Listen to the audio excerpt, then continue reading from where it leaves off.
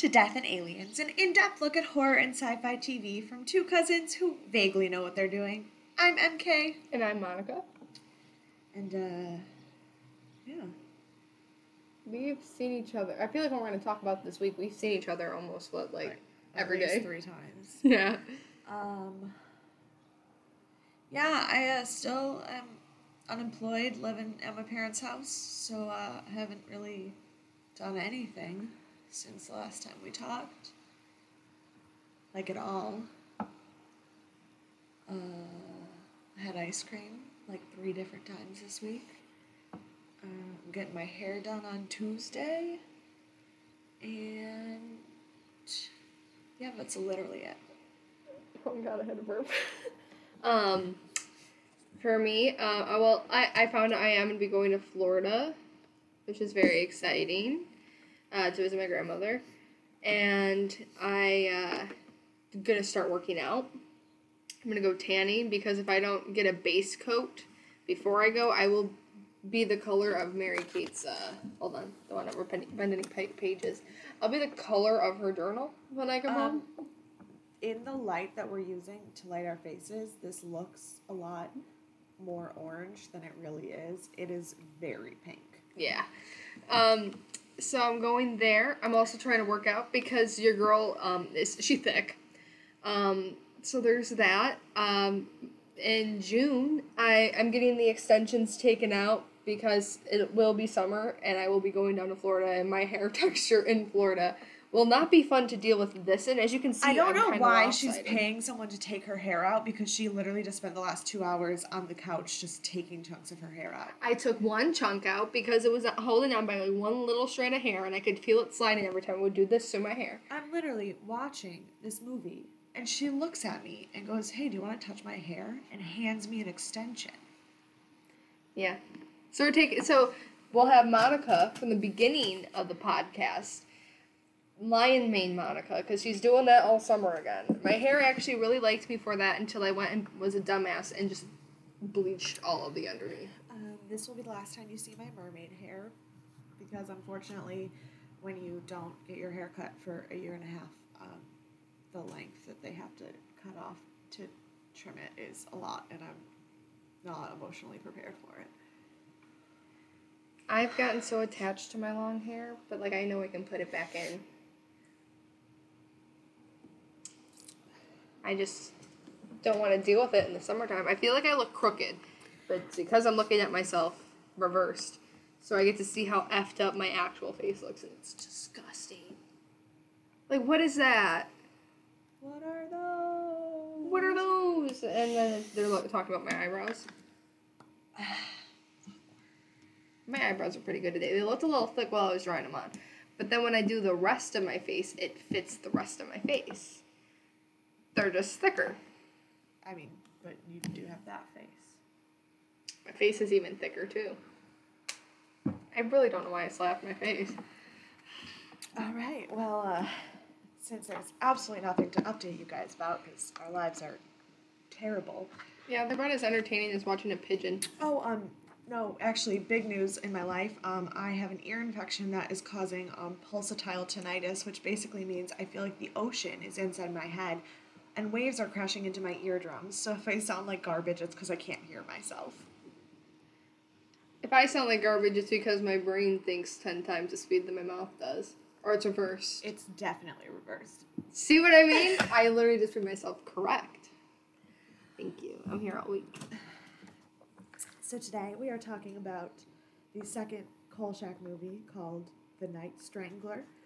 And it took me my second walkthrough to understand this. When I saw the title of it, it took me the second time that we were watching it to realize what the title meant. Fun fact, the killer strangles women to death. And she didn't understand. I was like, I didn't understand. I saw Night Strangler, and I was like, oh, wait. Great. It came out on January 16th, 1973. It was written by Richard Matheson, who wrote the first movie as well, and directed by Dan Curtis, who is the producer of the first movie, but also the director of the entire Dark Shadows series. Nice. The blurb says, Sorry, there's a bird outside my window that is acting up right now. A reporter hunts down a 144-year-old alchemist who is killing women for their blood. Now, Explain it for the people out there that are like me. yeah, because I showed Monica that blurb and I was like, oh, this is really exciting. And she said, yeah, what's an alchemist? I know of alchemy, but I'm like, I know it has to do with, like, something with chemicals and, like, serums and Kind of. stuff like that. But I don't know what an alchemist is. I'm assuming it's someone who makes that stuff, but I wasn't... So alchemy, for those of you who also, like Monica, do not know, which is not completely judging you. It's not like people are still walking around being alchemists. It's basically the study of trying to use metals to make potions. Full Metal Alchemist. Never seen the anime. That is, yeah, it is an anime. But, like, one of the things alchemists were attempting to do was create immortality using different metals to melt them down and create elixirs that could sustain immortality. The most famous alchemist is Nicholas Flamel, who was in the Harry Potter books, but was also a very, very real person in France in the 14th century. That's why I knew the name, not because of the actual thing, but because of Harry Potter. Yeah, no, but he's a real person. So... Was he also an alchemist in Harry Potter? I've seen yes, each movie he once, created the Sorcerer's Stone. Oh, I wouldn't know. Fun fact, I've seen every Harry Potter movie only one time, and I don't want to watch it any more than once. I'm okay. I mean, don't take me as a critic. I fucking spend my whole time watching Twilight like it's the only movie that was ever created. So, like, I don't have fantastic taste. It's just Harry Potter. There's just something about it. It's not terrible. It's just my little brain having to focus that hard on important people that span over the course of 8 movies. I'm lucky I can keep up with Marvel. Have you ever watched the Lord of the Rings movies? No. That makes a lot of sense. Okay. I have a little brain. I stick with very simple storylines. Yeah, I actually have no idea what to even say to that, to be completely honest. I feel like doing Hemlock Grove was a really easy thing because it was so trash that my theories actually held up some basis there. Whereas I feel like, but Kolchak is like, it's not corny, it's kitschy. Where it's like, it has like a, like it's obviously very predictable. It's from the 70s. Right. So there's not a lot of really theorizing when it comes to stuff. Well, but also it's really hard to theorize things when it's contained into one self-contained story. It's like it's not like there's an overarching plot. And that's why it works with my little pea-sized brain. I'm like, one story ends in one episode. For example, if you are following with us and you've watched the last 2 movies, the 2 main characters in both movies are obviously Kolchak and then Tony Vincenzo, the head of the newspaper. Those are the only 2 characters that are in all of the TV show. Everybody else is only in some episodes. So it's not like we're going to be deep diving into the plot. This is not really a plot-driven show. Yeah, this is more of this episode is really, it's almost like we're doing like standalone mini movies. Yeah, kind of. And, so my deep cuts on analysis will not be as useful. Yeah, that's where it's like my little pea-sized brain, it's her time to shine. She's like, I paid attention, I know what happened, and I don't have to worry about it next week because it's going to be something new. My notes don't really make a lot of sense this time, but we're going to go. I feel like going through the notes is what we'll probably be doing for a majority of Kolchak, because I think that's the best way to capture the essence of Kolchak when it's not deep diving into like a meaning or anything. Yeah. So, my first note says that taxi driver is a dick.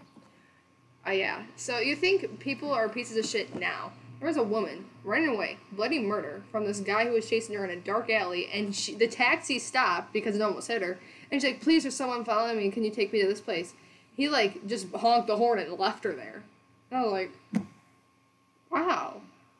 Shit. I mean, like, I don't get it, though. Like, if this lady's like, I need a ride, and you're a taxi.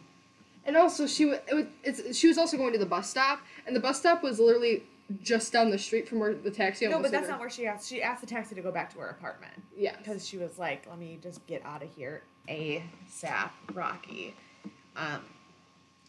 So then, of course, the taxi doesn't pick her up, so she goes to stand at the bus stop. And this immaculate jump scare. I literally was watching this, and I was like, why is she just standing? Like, I get it. She has to go to the bus stop. But she just gets to the bus stop and stands there and takes out a cigarette and lights it and just continues to stand there like she wasn't just being chased down the alley. Yeah, like, if it were me, I would have been like, fuck it, I'm walking to my destination. Or gonna try and find someone to take me to I it. would have been super on edge. And she just, like, immediately calmed down. She was like, okay, might as well smoke my cigarette. And then it was set up to be a jump scare. But he hops into frame in, like, maybe a good second and a half of him already being in the frame. And when he has her, then it goes, Brr! And I'm like, you tried with the jump scare? And it was a decent jump scare. Probably for the 70s, that was probably really good. And the shot was really cool. But she just lets her guard completely down. Like, when someone's chasing you, you're not just like, nah.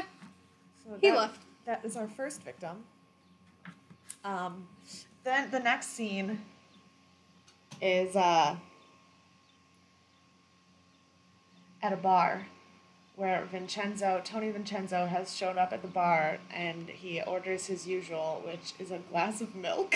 Yeah, I was... And first of all, I know all the actors in this movie are sweating because of the lights. But there is not one single man in this whole movie whose skin completely matte. There's like, especially when we get to the sheriff. Oh, I have notes about that later. So like this man is sweating and he's like, and the glass of milk. It's like her Starbucks glass, maybe up to where the line is here, full of milk. And I'm like, yeah, that's what I want to do. Go to a bar, drink some milk. I actually definitely have tried to get milk at bars before. Really? Well, what happens is I will do things where I get like really, really drunk and then order Taco Bell, but then because I'm drunk I can't handle how spicy the Taco Bell is and then really want milk. Your shits must be real interesting after a night out. But so I was like, how do Tony and Kolchak keep ending up in the same town?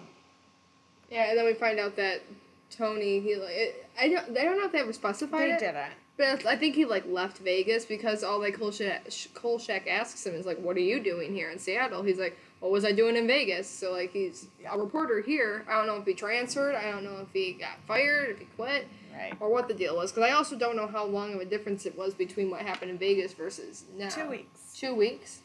Well, no.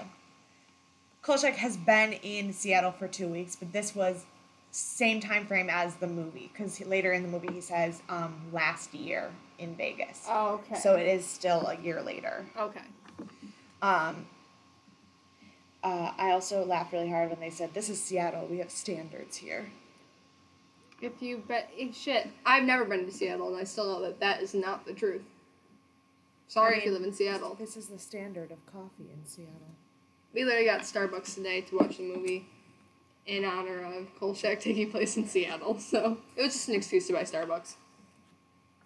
My next note is actually a quote that Kolchak said that I thought was like the most beautiful way to describe what happens when somebody dies. Like, because in all of the shows, they kill people who aren't going to be missed. They kill like prostitutes and sex workers and homeless people and people who aren't going to be missed. And Kolchak described it by saying she had left the mainstream of life without leaving a ripple. And I was like, damn. That's what's going to happen when I die. That's what my obituary is going to say, if I even get one.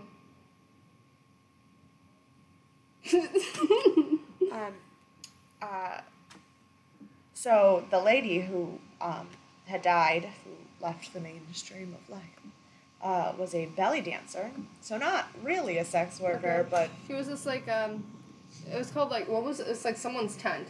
It was what this place was called. Oh, Pharaoh's Tent was Pharaoh's the Tent. name of the club.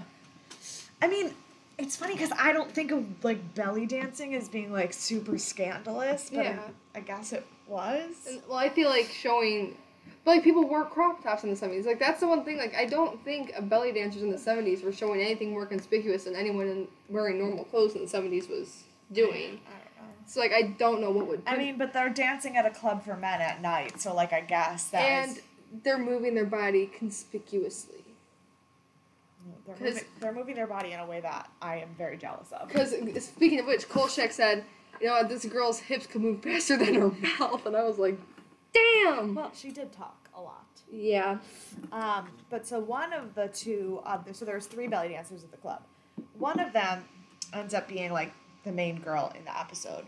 But the other one has the worst voice. She talks like this. I don't understand how it is possible for someone to be or to sound that stupid. Well, to be frank, she was a blonde, and she didn't know jack shit about jack shit. No, but she actually did. True, but her, like, bodyguard lady would make her feel like, oh, get us whatever, like, let's go get your next show. No, like, she was just a pretty face. It was like... It was exactly the stereotype of a dumb blonde. But it was, like, so bad.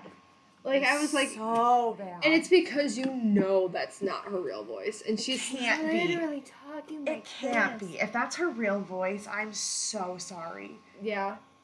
But the thing is, it just sounds like she was trying too hard to sound like that it would be her real voice. But that's the thing. If that is how she just sounds, God rest your soul, sweetheart.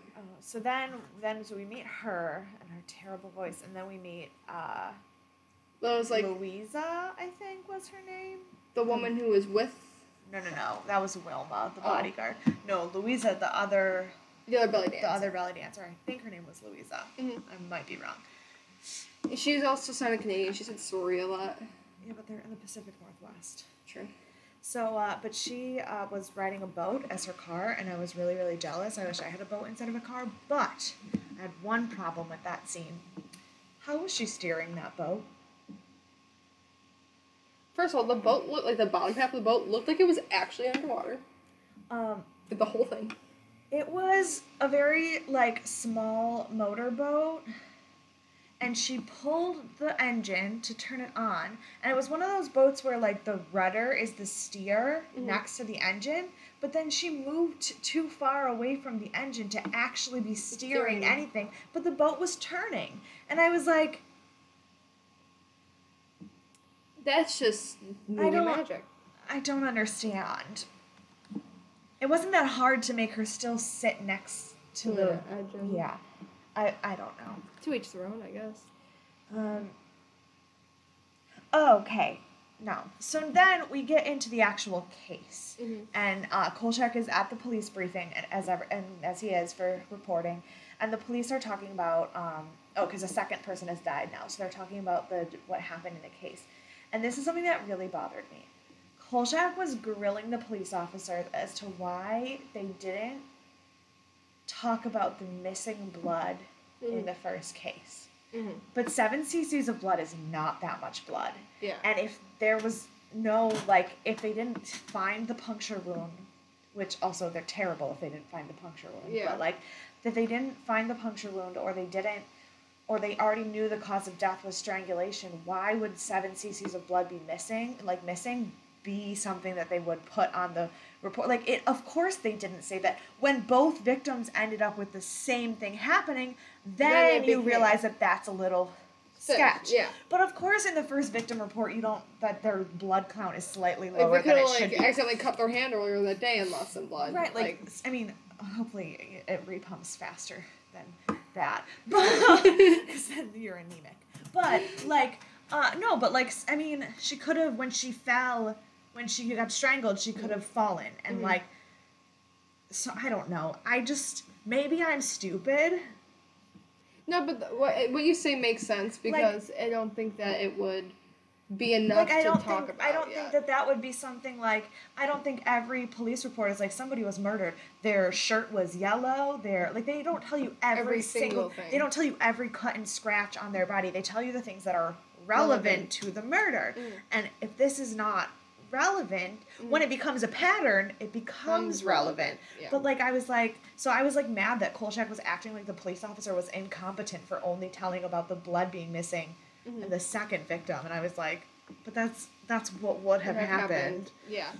And then they would have, because I feel like at the debriefing, because they could have, when they did say that, they said, like, and it was on, like, on her too, but, like, that was brought out because Kolchak did ask that question, and, like, it wasn't like, when they came out, we're giving all this information, they could have went, and it was also found on this person too. Right. Well, and that's where it's like, and that's where I think that question came into play. No, I get that. I definitely get that. Kolchak's just nitpicky. Yeah.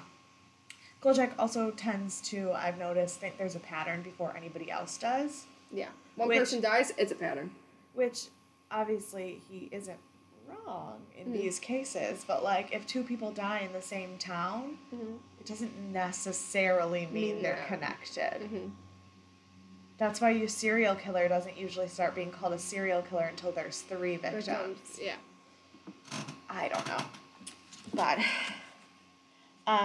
so then we talked about the fact that their necks, they weren't just strangled, their necks were entirely crushed. Like, everything was like...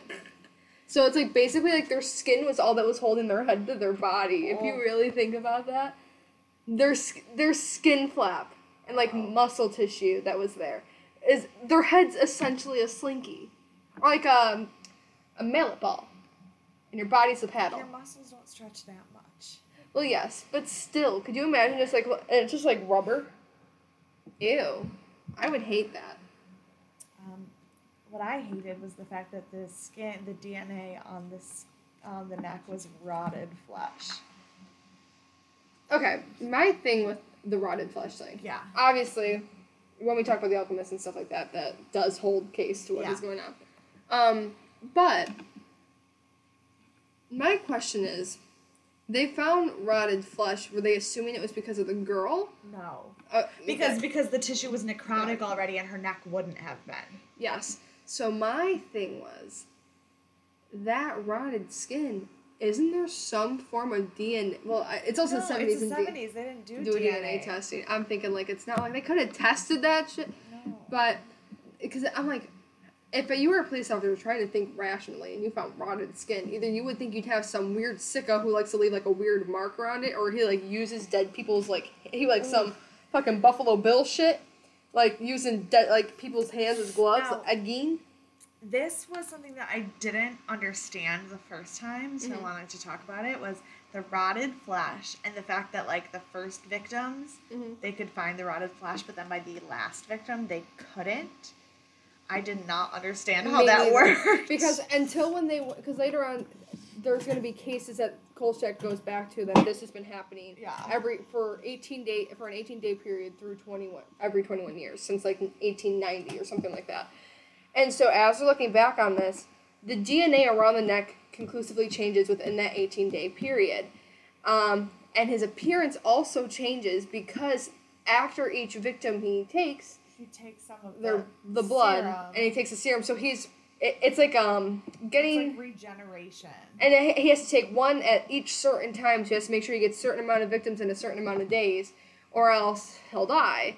And that's why I didn't realize it until the second time either. We were watching it and they were explaining it. I was like, oh, it's because his appearance changes so his skin isn't falling off his body.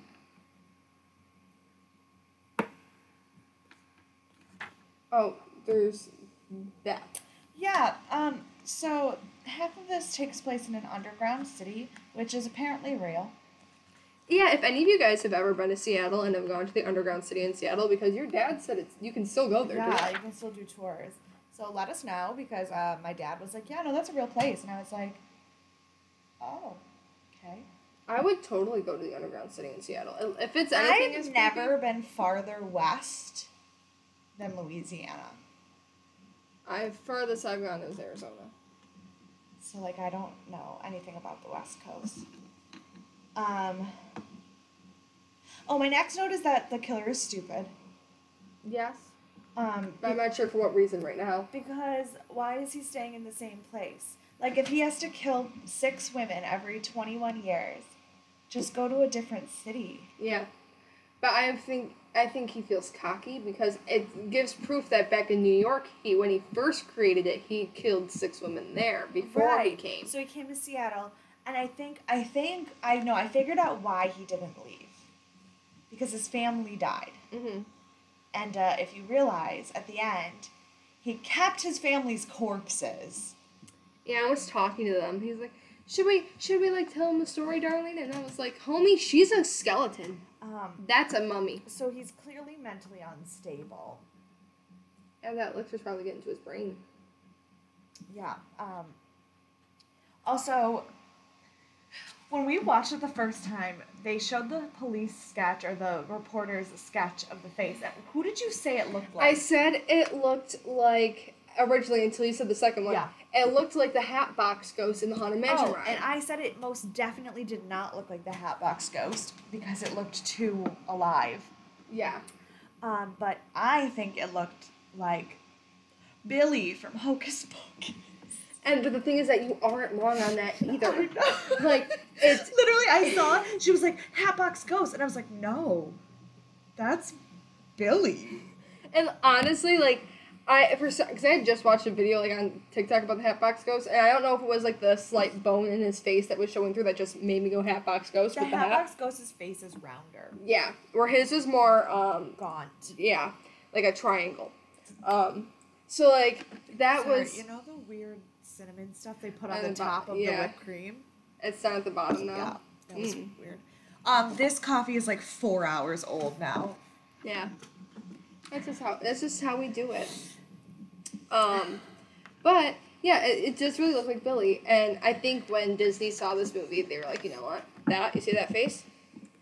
His name's gonna be Billy, and he's gonna be in this movie called Hocus Pocus. Except he's not gonna have bone showing because that would be too scary. So we're gonna sew his fucking mouth shut instead, and knock his head off multiple times in the movie, but make it comedic. Guys, this is just a shout out because I feel like I could shout him out every week. Doug Jones, what a man. Is he the actor? He's the actor.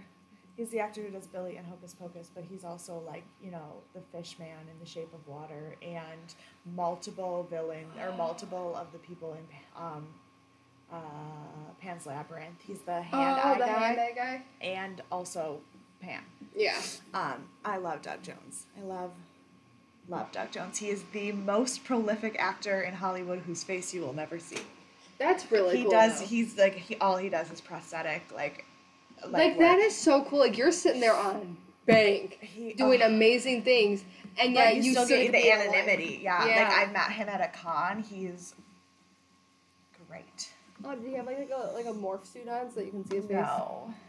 You actually got to see him? Yeah. Oh. He's a normal human being. I've been like, nah, I'm here, but I ain't here, bitch. I mean, it was for a character that you don't see his face, because it was for his character in Star Trek Discovery. Oh, okay. Because it was a Discovery panel before the show came out. Oh. And Anthony Rapp is in Star Trek Discovery. He's a Broadway actor. Well, there you go. Also, Jason Isaacs is in Star Trek Discovery. Well, he was in the first season, so he was at this panel. Oh, really? You know, Jason Isaacs, a.k.a. Lucius Malfoy, a.k.a. Captain Hook in the 2003 Peter Pan movie. Oh my god, he was. Yeah. Holy shit. Wow. I know I realized he was in The Flash until this past season. Draco. Yeah. I was like, what the fuck is this? And I told Cody, I'm like, he's going to be a bad person. I know it. Tom Felton cannot play a good person without... Like, he can, but most of the time, there's some underlying shit going on. And, of course, he's going to become a supervillain now. I think. That's where it was going, but then we got to the crossover episode, and we haven't caught up on DC Legend of Tomorrow, so we can't fucking start it. Ugh, Thanks, Cody. Legends of Tomorrow? Arthur Darvill. Ooh, what character is he? I don't remember his name. That sounds familiar. He's Rory from Doctor Who. I know who you're talking about, but I can't think. He's very tall and very skinny, and honestly, I didn't think he was that tall and skinny in real life until I met him, and then I was like... After the podcast, you'll have to show me a picture of him. Yeah. So because I'm terrible at actors' names. I'm good at character names. I didn't actually watch Legends of Tomorrow, so I don't remember his name. And we're about to start it, so... woohoo. My next note says, why are cops always sweaty in these shows? Yeah. It was, like, extra predominant. Well, no, the last sheriff was also, like... Yeah, it was, like, everybody's a little bit sweaty because it's the 70s and they don't really, like, have the right, air filters for lights and stuff, but, like, the cops are, like, extra sweaty. And I don't know if it's because of what they're wearing. I don't know. I'm like, because the police officer, like the actual officers, didn't look that sweaty. It was like the chiefs in both shows looked like they, with the amount of sweat that was probably collecting on their shirt, you could have squeezed and rang into a pool. It went boom. I did not take a note about this, but then Kolchak goes underground and meets Grandpa Munster from the Munsters. Yes, the Munsters. Who is a drunk and a scammer, and it is hysterical. Oh yeah, he's really funny. It's like one of those, like, it was set up to be like a jump scare because he lived in the underground city, and so like you were expecting the person to grab Kolchak be the alchemist, and it was just this fucking drunk who was like, "You made me put on my shoes," and it was just you. Yeah. And he was like, "What the hell?" Then there's another attempted murder, and Kolchak is trying to stop it, and the police officers are shooting at the alchemist, and we decided that stormtroopers have better aim than those police officers. For sure. I feel like that's for a fact in both of the episodes we watch. I just feel like that's just how it's going to be. Because I feel like the show's going to go into the same pattern. I'm going to call it now. You're going to have, by the second murder, especially now that it's going to be condensed, the second murder, maybe the third, he's going to be able to tell that it's a supernatural thing. By at least in between the third and fourth murder, he will know what this so-called thing is, and then try and, obviously he'll get shot down by the police, but there is going to be, when he's going for the fifth murder, they're going to do a shootout, and because they can't kill him yet, because Kolchak needs his protagonist moment, going back and forth, they will shoot like stormtroopers every damn time. I don't think you're entirely wrong, but I do think you're wrong. In that, I just don't think that the cops are going to be as heavy influences in the show. I'm not sure. Obviously, I haven't seen it, but I think that it's going to get much more like Scooby-Doo, where the cops aren't really involved in like Kolchak's that are Hardy Boys. Like Kolchak's just figuring shit out by himself because nobody will listen to him anyway. Yeah. So. And at the end, we did realize that they were setting it up for a third movie because they said that they're going... yeah, no, we'll talk about that when we get to trivia. Yeah. There was supposed to be a third movie, and then they were just like, we're making so much bank, let's just make it a full-ass show. I mean, not a bad move. Yeah. Because I don't think the show didn't do bad afterwards, did it either? No. I mean, the show did so well, they tried to remake it in 2005, and that show did terrible. Yikes. Let us know if you want to watch that and get angry for it. However many episodes that is. It's only 10. Okay. Then Kolchak also meets the Wicked Witch of the West. Like, legit. Yeah. Margaret Hamilton, who played the Wicked Witch of the West, is in this. She's a professor at a college. What was her name? Professor Crabwell. That just makes so much sense. Yeah. And she says something about being an 80-year-old sex pot, and I died. And the thing that I found funny about it, because when we were watching this the first time, and there's a lot of distractions going on. My brother was here saying goodbye. There were kids. So it was very hard to actually pay attention to it. But when we were watching the first time with your dad here, he was like, do you guys know who that is? And I didn't want to be wrong. But when you see the Wicked Witch of the West Snows, you know that it's Margaret. Has a very distinct nose. You can see that thing from 10 scenes away. And it's funny because my dad and I have like a secret language when we talk to each other. Half the time nobody else knows what's going on. But my dad was like, do you know who that is? And I literally go, oh my God, is that her? And he was like, yeah. I was like, but she's not green. So. And then Monica was like, oh, I was right. Because I didn't want to say it out loud and look like a dumbass. So then, Kolchak and his lady friend, who I still think is named Louisa. Yeah. I mean, I guess I could look it up, but why would I? We're already recording. So. They decide that they're going to do a sting operation by themselves, and then they get caught. And I love how the cops put on lights and sirens to literally pull their car forward 4 feet. Yes, they did that. And mind you, when Louisa was being the bait, the alchemist did go after her. But instead of, because he was still in the shadows and she screamed, they heard her scream, they turned the lights on, so that was Louisa, and they tossed her ass in the back of the cop car. But the thing that I think is funny is because their lights spinning around, for damn sure they would have seen the figure of that man there, but they were too worried about getting Louisa And fucking Kolchak, they're like, Yeah. yeah, you know what, you creepy man with the creepy hand that they show after driving off? Which, that was a creepy scene. I was like, yeah, you can fucking stay. We're gonna get these people who literally are not, they're in the way, but they're not killing people, but you, yeah, go for it. Get another victim. Make your elixir. Now, my next note. Granted, this was less than an hour ago. Mm-hmm. I don't know what it's talking about. What did it say? Because my note just says, but like, why? And I don't know what I was questioning at all. Well, there was one point where we thought that a girl that got killed, Yeah, no, that was way earlier. yeah. This was like when Kolchak was being arrested, and then they had the whole scene with Barry telling the newspaper editor and the police chief what was going on, and then Vincenzo got him off. It had something to do with that whole scene. Oh, was it the Daisy where they're sending him out to do that Daisy thing and that report on the Daisy place? Daffodils? Yeah, you know what I meant. That was some form of flower. Maybe, but it was that whole scene. It might have been. Was it when they told the one guy to shut up? No, I think it might have had to do with the actual.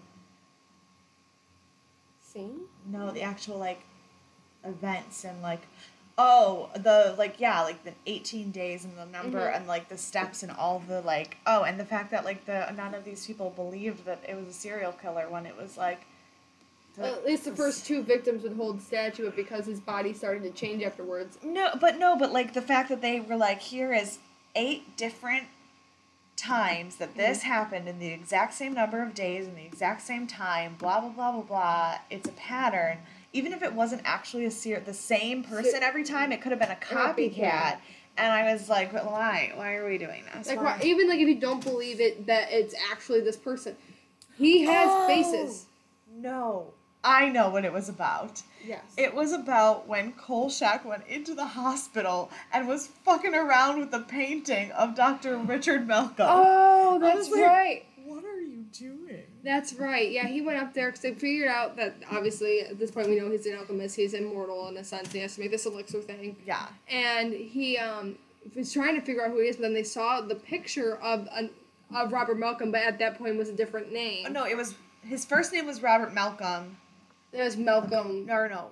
Malcolm Roberts in the Civil War, and now Dr. Robert Malcolm. So, to any alchemists or immortal beings out there who are trying to disguise themselves, because I don't know what your life is, don't reverse your first and last name. Yeah, be more creative with your new pseudonym. That means that my last name, if I were to do that, would be Lodic Monica's.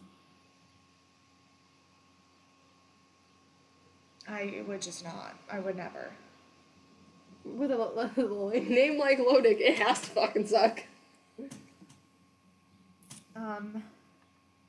Oh, so then they finally do get into the underground city to find this alchemist guy. Yeah.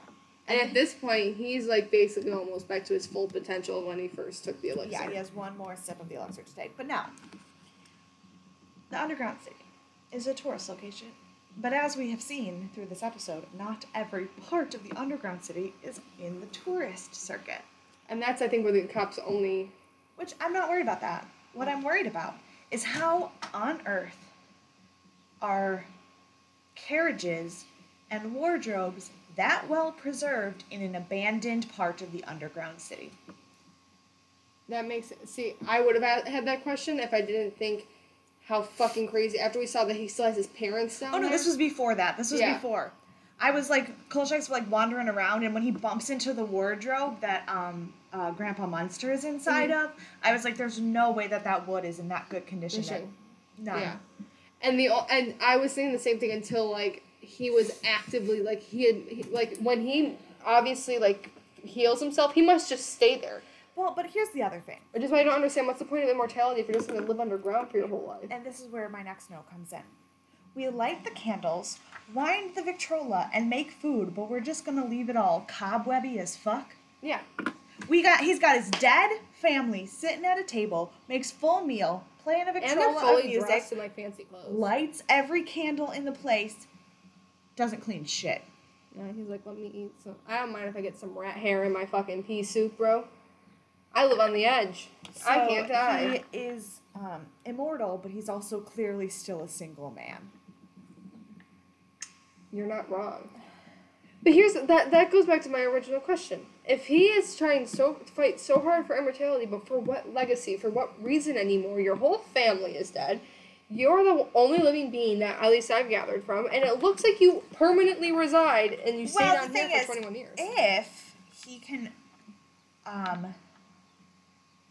perfect the formula and make it so that he doesn't have to murder every 21 years, you know he's going to bank on trying to sell that. Mm-hmm. But then he'll also have to admit that he killed people to do it, and then it's like, what? That's when you try, like, you sit there and you go, well, could you imagine a life sentence as an immortal being? Essentially, right now, that's what he's doing. He lives in an underground basement, a very large one. But he does have the most gorgeous elevator. That is, we were talking about the ironwork. It was gorgeous. And it's very weird. If that is really part of the Seattle underground city, I would live there. And because after Kolchak finds him, he's like, well, as he's talking to his dead wife, he's like, well, should we give him a good story, dear? Because he finds out that he's a reporter. He's like, yeah, we'll give him one good one before I kill him. So he takes him up in the elevator, is explaining basically everything we talked about, why he has the elixir.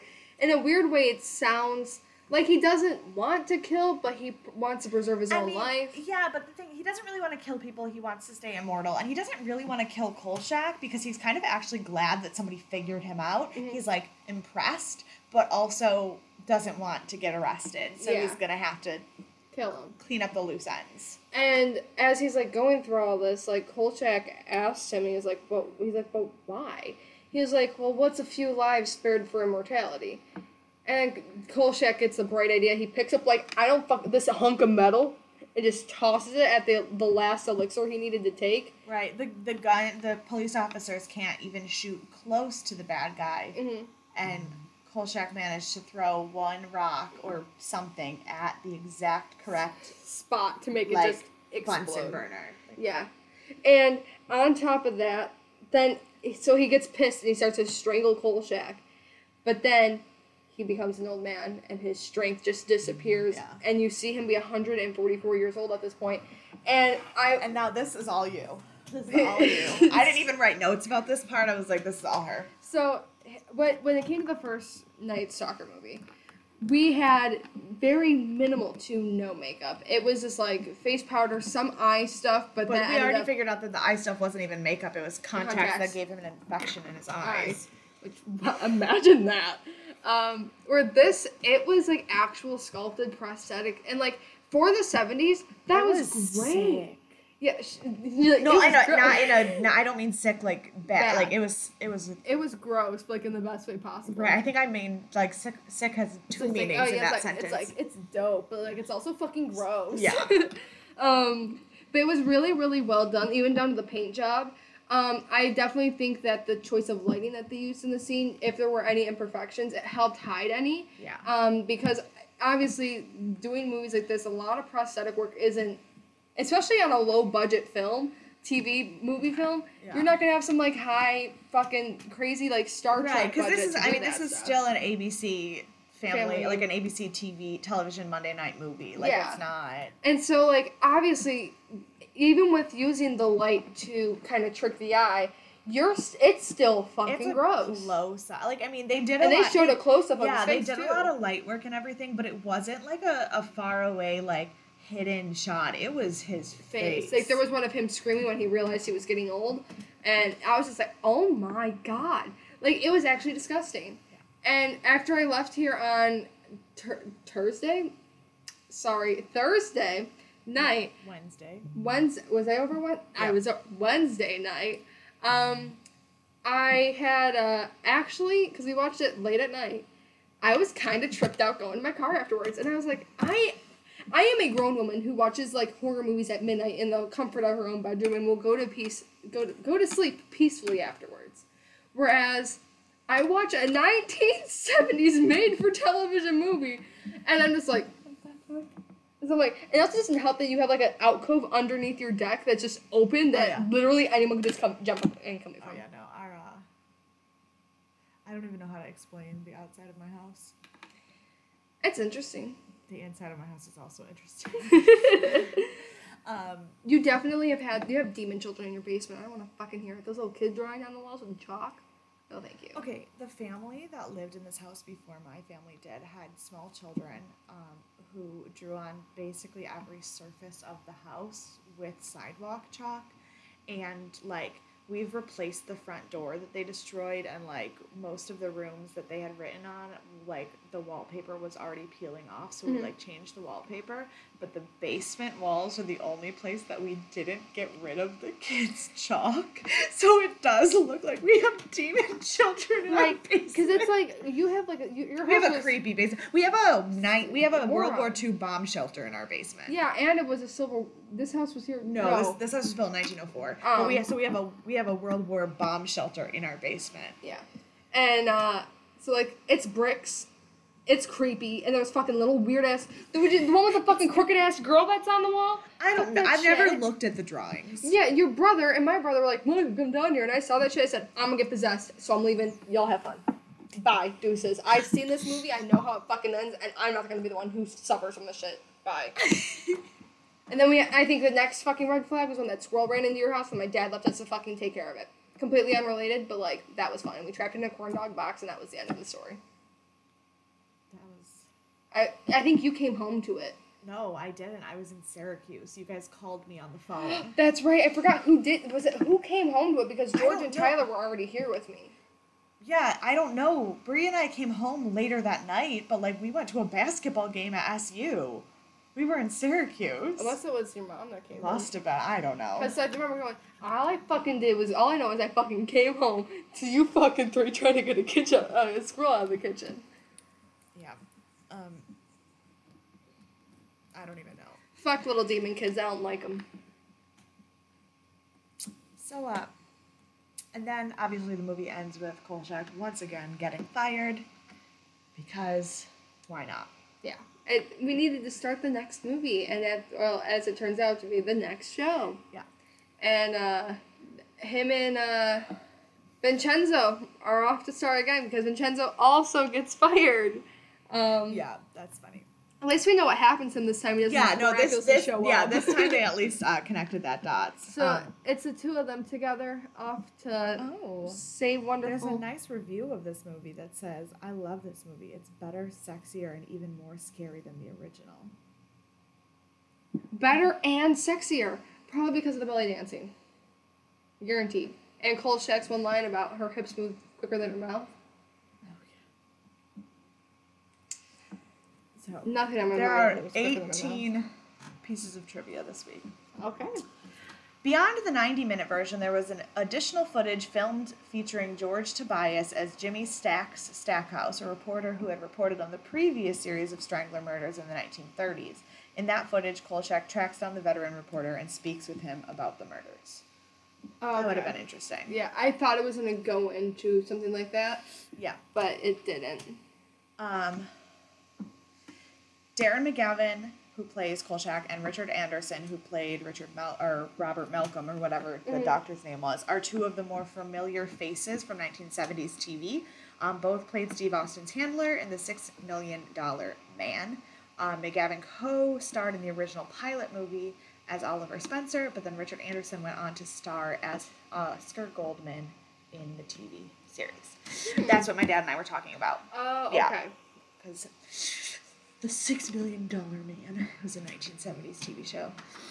Oh, in this movie, Kolchak wears a blue suit and not his usual seersucker suit. The suit from the first movie he wears in the TV show. Okay. It was once again shot in only 12 days. Which Props is to them. not only impressive because it's 12 days. They had on-location shots in Seattle and studio shots in LA, and they managed to do that in 12 days. Damn. Yeah. Hell yeah. It aired as an installment of ABC's The Wide World of Mystery 1973 series on February 8th, 1974. That was a year and 2 days after my mother was born. 8th, you said? Yeah. A year and 5 days after my mother was born. Not your mom's birthday. No, my mom's February 3rd. February 2nd. Yeah, your mom's birthday's on Groundhog Day. I don't know why. My brain's just not working today. Wow. I have a foggy brain. Maybe I'm dying. Bye. Oh, I had a question about this. I'm glad it's on here. Owing to the relatively small space it occupies, the Seattle Underground Network scene in the film was shot not on the genuine downtown Pioneer Square location, but on a Universal soundstage, plus LA's Bradbury Building. Okay.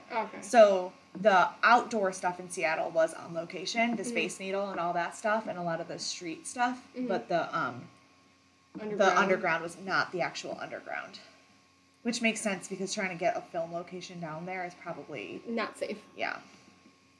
A planned third installment in the franchise, The Night Killers, was scripted, but ABC opted to develop the TV series instead of continuing the films. The plot had Tony Vincenzo hiring Kolchak to work for him in Honolulu.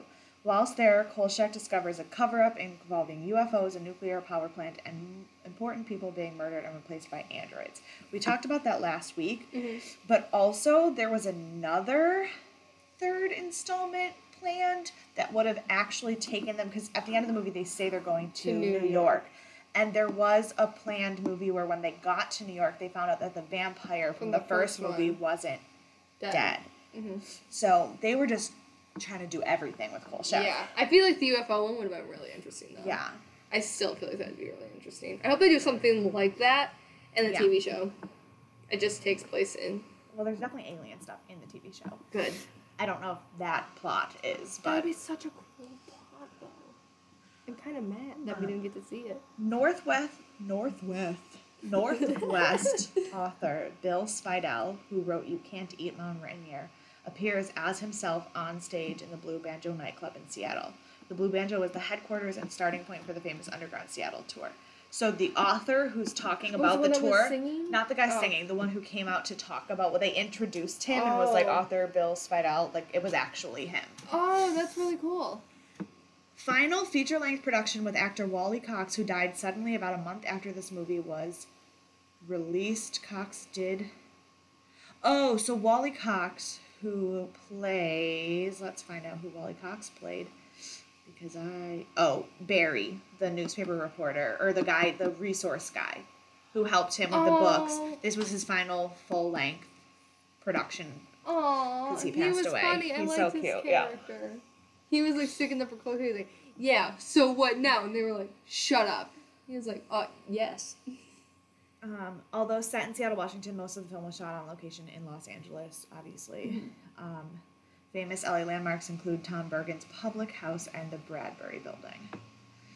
Actors Simon Oakland, who is Tony Vincenzo, Wally Cox, who was Barry, and John Carradine, who is Grandpa Munster, which that's not his name in this show. And writer Richard Matheson either appeared in or had something to do with The Twilight Zone. That's pretty cool.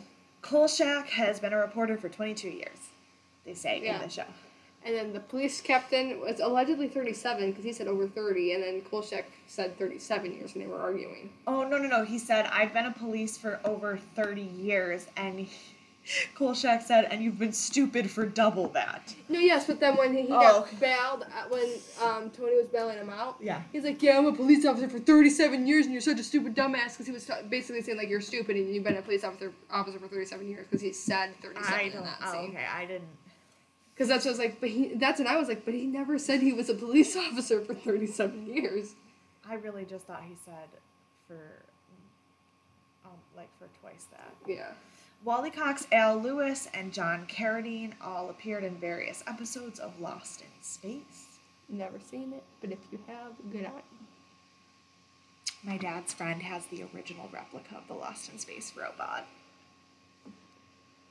I don't know what that means, but that's really cool.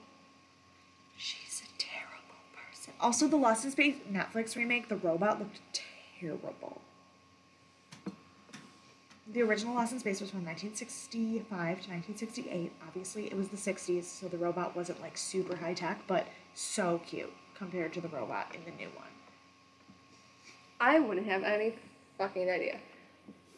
When Vincenzo takes Kolchak off the Night Strangler case, he assigns him to cover the Daffodil Festival in Puyallup.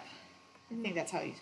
In real life, Darren McGavin spent his childhood and teenage years in the Puget Sound area and attended Puyallup High School In 1973, the Puyallup River Valley area farms were producing 20% of the nation's daffodils and irises and 80% of the tulips. 1973 marked the 40th annual Daffodil Festival, a week in April that culminates in a parade held across 4 cities.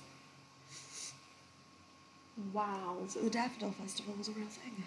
That's really cool.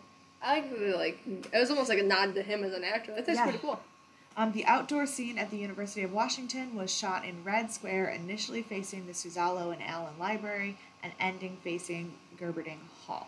So the University of Washington scenes were actually at the University of Washington. Oh, okay. I was like, I don't know what any of those places are, but that's really cool. John Carradine is not Grandpa Monster. Al Lewis is Grandpa Monster. Oh. Because so at the end of the film, Kolchak is telling Vincenzo and Louise Harper, not Louisa, just Louise, now both out of work thanks to him, that he's going to drive them to New York City and that they'll love New York. Director Dan Curtis and screenwriter Richard Matheson had actually planned to do a third Kolchak movie set in New York City. In New York, Kolchak was going to discover that Janos Skarzinski, the vampire from the first film, was not only not dead, but active again. This film was going to complete a planned trilogy of Kolchak movies entitled The Trilogy of Terror. Oh. So there were 2 different versions of the third movie. Okay. Hello. In the original storyline, Kolchak asked Dr. Malcolm if he is really the Count of Saint-Germain, and Dr. Malcolm gives an ironic laugh, but never actually denies it. So the story that the Wicked Witch, Margaret Hamilton's character, was talking about the first alchemist who might have discovered the elixir of life, there was going to be an alleged, insinuation that this was the same person. Okay. Yeah. And then there's a scene where the main character is jumped by someone that the audience is supposed to think is the vampire. It turns out to be a homeless man played by Al Lewis, who is famous for playing Grandpa in the vampire cult television series The Munsters. Now, hold on. Now that I figured out Al Lewis is Grandpa Munster, who's John Carradine?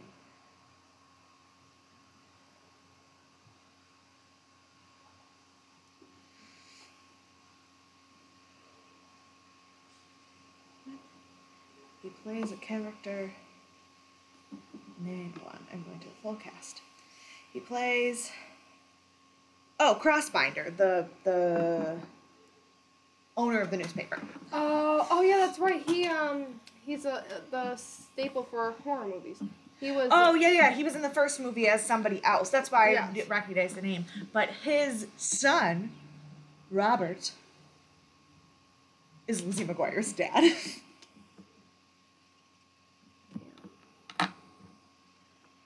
He's also the lead in the Revenge of the Nerds movies.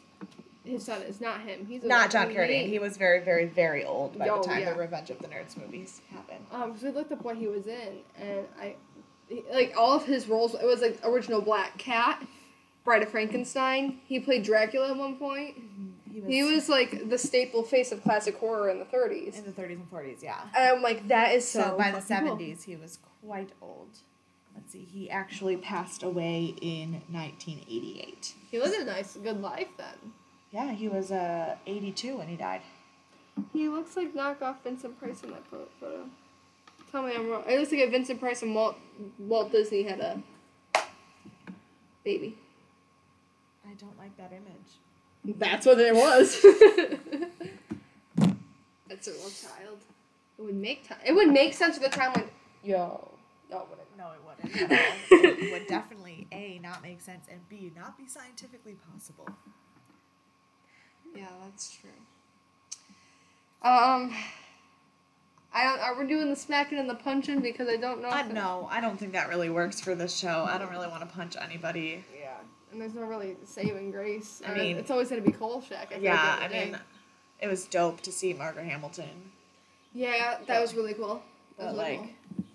I feel like we're going to be getting a lot of stars in here that were really popular and Oh, I already know of some cameos in the show that I'm really excited to talk about. And I feel like we should talk about and then at the end when we do DNA awards, we need to have our favorite cameo award. Obviously, there's really how many of the plot awards aren't that really happened. Yeah. We'll basically just talk about who all the coolest guest stars are. Yeah, pretty much. And the coolest villains. Oh yeah. So. Yeah. On that note. This was episode 44. I know, it's not the longest episode, but I feel like these are going to be more honestly, quick-fire I feel ones. like our episodes are shorter when we're happy. Yeah. Because it's easier to talk about things that we don't like. That is really true. Like... I just like that there's actually trivia on these shows. That we can because talk every about. time I want it to be... Because I'm a trivia nerd. Like, obviously, half of these things that I've been talking about trivia weren't even from the trivia. Yeah. So, like, that is my thing. And so when we got to Hemlock Grove, and every time I would open up the trivia page on IMDb and it would be blank, I was like... Cool. Thanks, guys.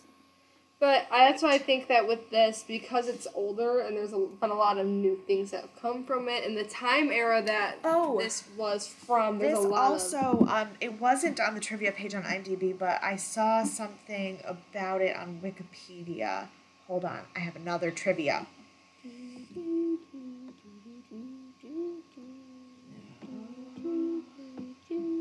Oh, there was an episode of The X-Files that had a similar plot called Squeeze.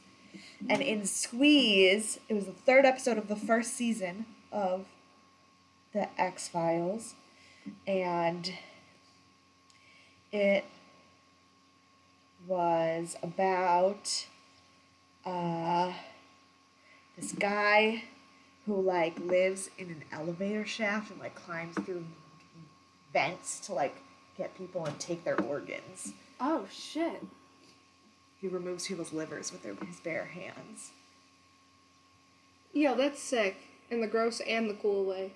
But then, it's connected to, like, murders that happened in the 1930s, and apparently this guy's also been living for a really long time. So and the underground. So it's not the same plot, but it's a very similar plot. That's still really cool, though. That, if we ever get around to doing the X-Files, I have a feeling I'm going to be mad grossed out. I feel like it's going to be Kolchak, but nasty. Yeah. That's the same type of thing where it's anthological, where there's, like, some, it's like, it's a Monster of the Week format, so, like, X-Files has a little bit more character development between, like, the two main characters, but it's definitely Monster of the Week format in that it is not connected, per se. Yeah.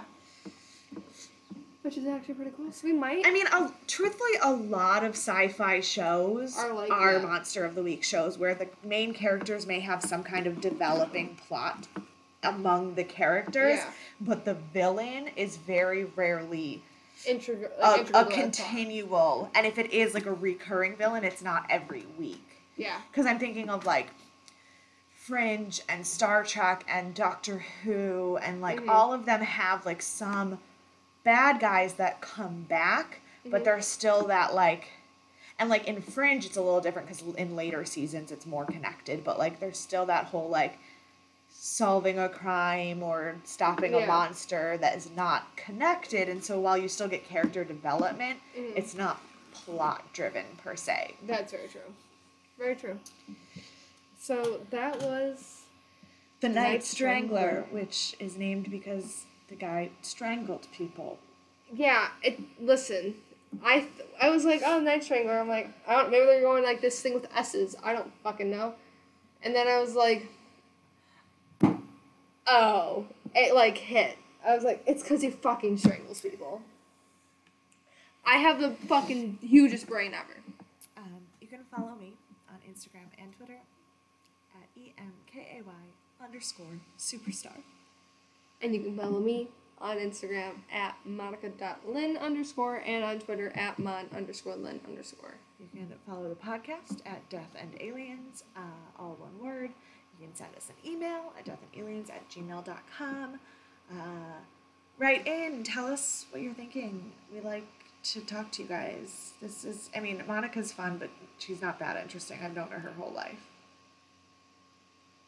I'm interesting. I'd rather talk to you. Yeah, so let's go fuck myself then. My Dr. Pepper and all. My Dr. Pepper. It's our Dr. Pepper. And on that note, we'll see you next week.